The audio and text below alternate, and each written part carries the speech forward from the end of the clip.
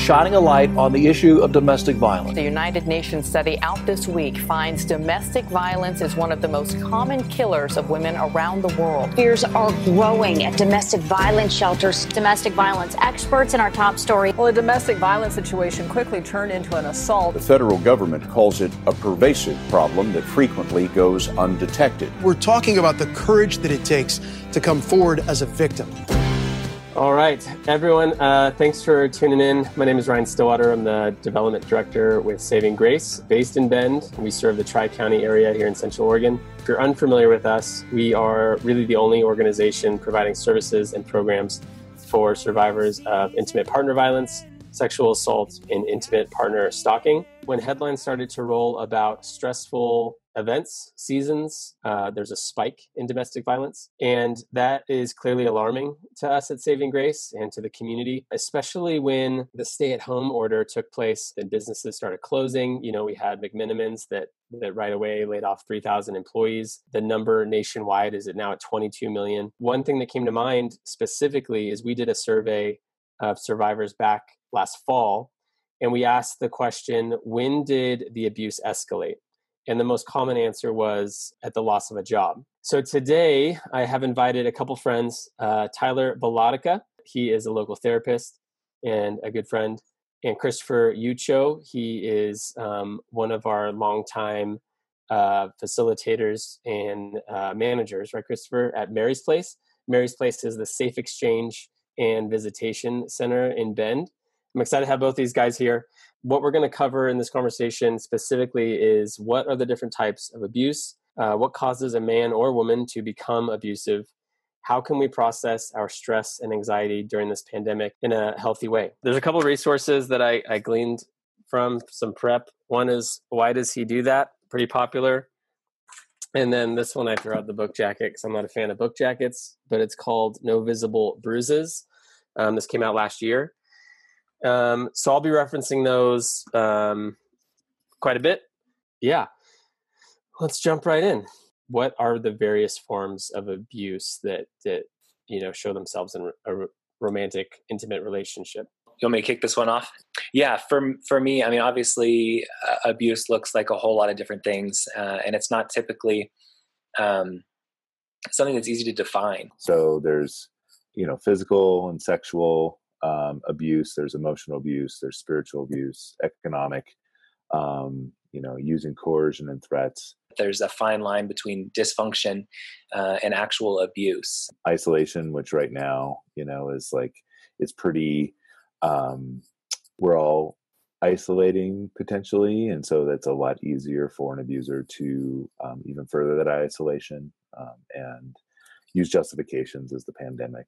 And also, using, especially like, and during a pandemic, using economic abuse, and coercion and threats for physical violence or deportation or using their male privilege, which is probably the most driving thing about, the tactics, just that core belief. And I think this is where, a lot of abuse comes from, is that core belief of, I believe I can dominate you. That's my right to dominate you, to control you. And I'll use physical force, how much ever I need, and full out violence or homicide, if necessary. We have to make sure that we also define how we care for ourselves, because if we're not caring for ourselves, we quickly spiral into the place where abuse is sort of a result of lack of care, lack of understanding. And I'm going to share my screen here for a second because this, I think, kind of highlights or summarizes. So this is the results from that survey I mentioned. So the question being, aside from physical abuse, what other aspects were present in your relationship? So top one being verbal intimidation, isolation from friends and family, abuse of trust, coercion. So those are the top 5. And even though we said aside from physical, we still put it in there, and that was selected. So controlled my money is a big one. Threats to hurt me. Tyler, goes to your point of what do you do when you don't feel safe? That's a big red flag. So if you're being threatened with violence or deportation or being locked out of bank accounts, of course you will probably you'll respond a self-preserving way. You'll respond in a way that'll have the less detriment to your own children. So we've been sharing a little bit of this survey in here and there, but I'll be sure to put this in the final recording for everyone, so you can take a closer look at it. Again, one reason I wanted to do this is I'm hoping that, again, since men are predominantly the abusive person in the relationship, for men who also have shown statistically that losing a job and this kind of stress caused by the pandemic is going to give them so much that they don't know how to deal with. How can someone watching this who's like, I am feeling this, I am feeling stress, I am feeling like my family's on eggshells, I do feel like I'm going to explode and I'm scared, and this has never been me, maybe I've never had this much going on. What can you guys lend to them as far as help that they can do, in the privacy of their own home with a meditation app, or Tyler, I know that you're doing remote counseling now, just like we're doing here. What things can they do? What maybe preconceived ideas about therapy can you address that maybe they'll think like, man, maybe that doesn't sound like what I thought therapy would be like?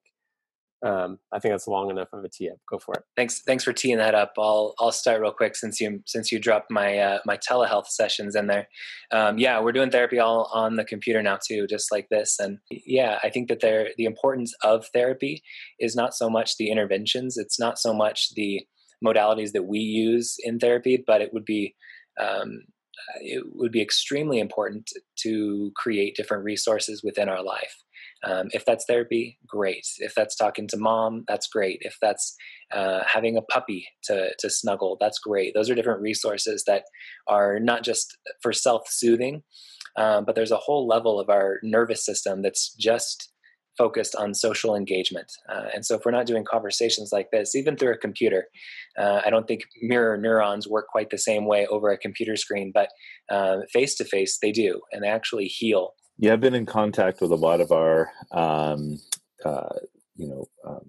dads in our program, and just checking in with them about, how they're doing and what are they doing for self-care. And we've been, hearing a lot of, physical stuff, doing physical things, so that they can still engage in and social distance and keep their families safe during the pandemic, and reduce their risk of transmission or, infection. And hearing a lot of folks going out and even fishing and chopping wood, and all the way to journaling and, writing their kids letters that they might give them, they might not be able to give them right now, but at a later date, if they're not seeing their children. We're hearing a lot of folks, turning to baking and, cooking food and taking good care of themselves that way, all the way to, taking a bubble bath, for crying out loud. So I think one thing that's always been helpful for me, I don't know where I first heard it, is that our feelings are real, but they're not always the truth.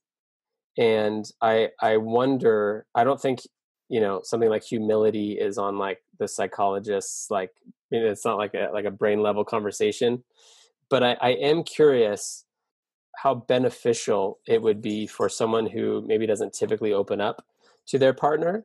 It is stereotype of men that we don't talk about our emotions a lot. We have a hard time with that, but just to communicate, I feel emasculated by losing my job. I feel like you're looking at me and you're disappointed. And those feelings could be incredibly real. And now this individual is coming to all these different conclusions and having this whole conversation in his head about his partner and what she's thinking and feeling towards him. And if he would just say that and then allow her to maybe speak some truth, just to be humble, say what you're feeling, and then hear their response, either to validate maybe that is right on. But I'm guessing more often than not, the feelings that some men are experiencing about who they are, how they think their partner views them, are not the truth. Any thoughts there? Oh yeah, for sure. I mean, there's a lot of different ways that folks can communicate, and especially men can communicate to their partners how they're feeling in a very, a super safe way for them, whether that be writing it down on a piece of paper and leaving it on the counter and just say, hey, this is the way I'm feeling right now. These are the things I'm struggling with. Can you help me? Or not even, can you help me, just letting them know what they're struggling with. I've talked to guys that really would love to be able to text their partner, just, whatever they're feeling about, what are their frustrations? Yeah, that's great, Christopher. I'll just add something real quick, because I love what you said about different ways to communicate. And that's so important, because it's going to look different for everyone. How I communicate with my spouse is going to be different than how you guys probably would too. But there's something not magical, it feels magical, about communicating with our hands. And oftentimes in therapy, I'll talk about it with men.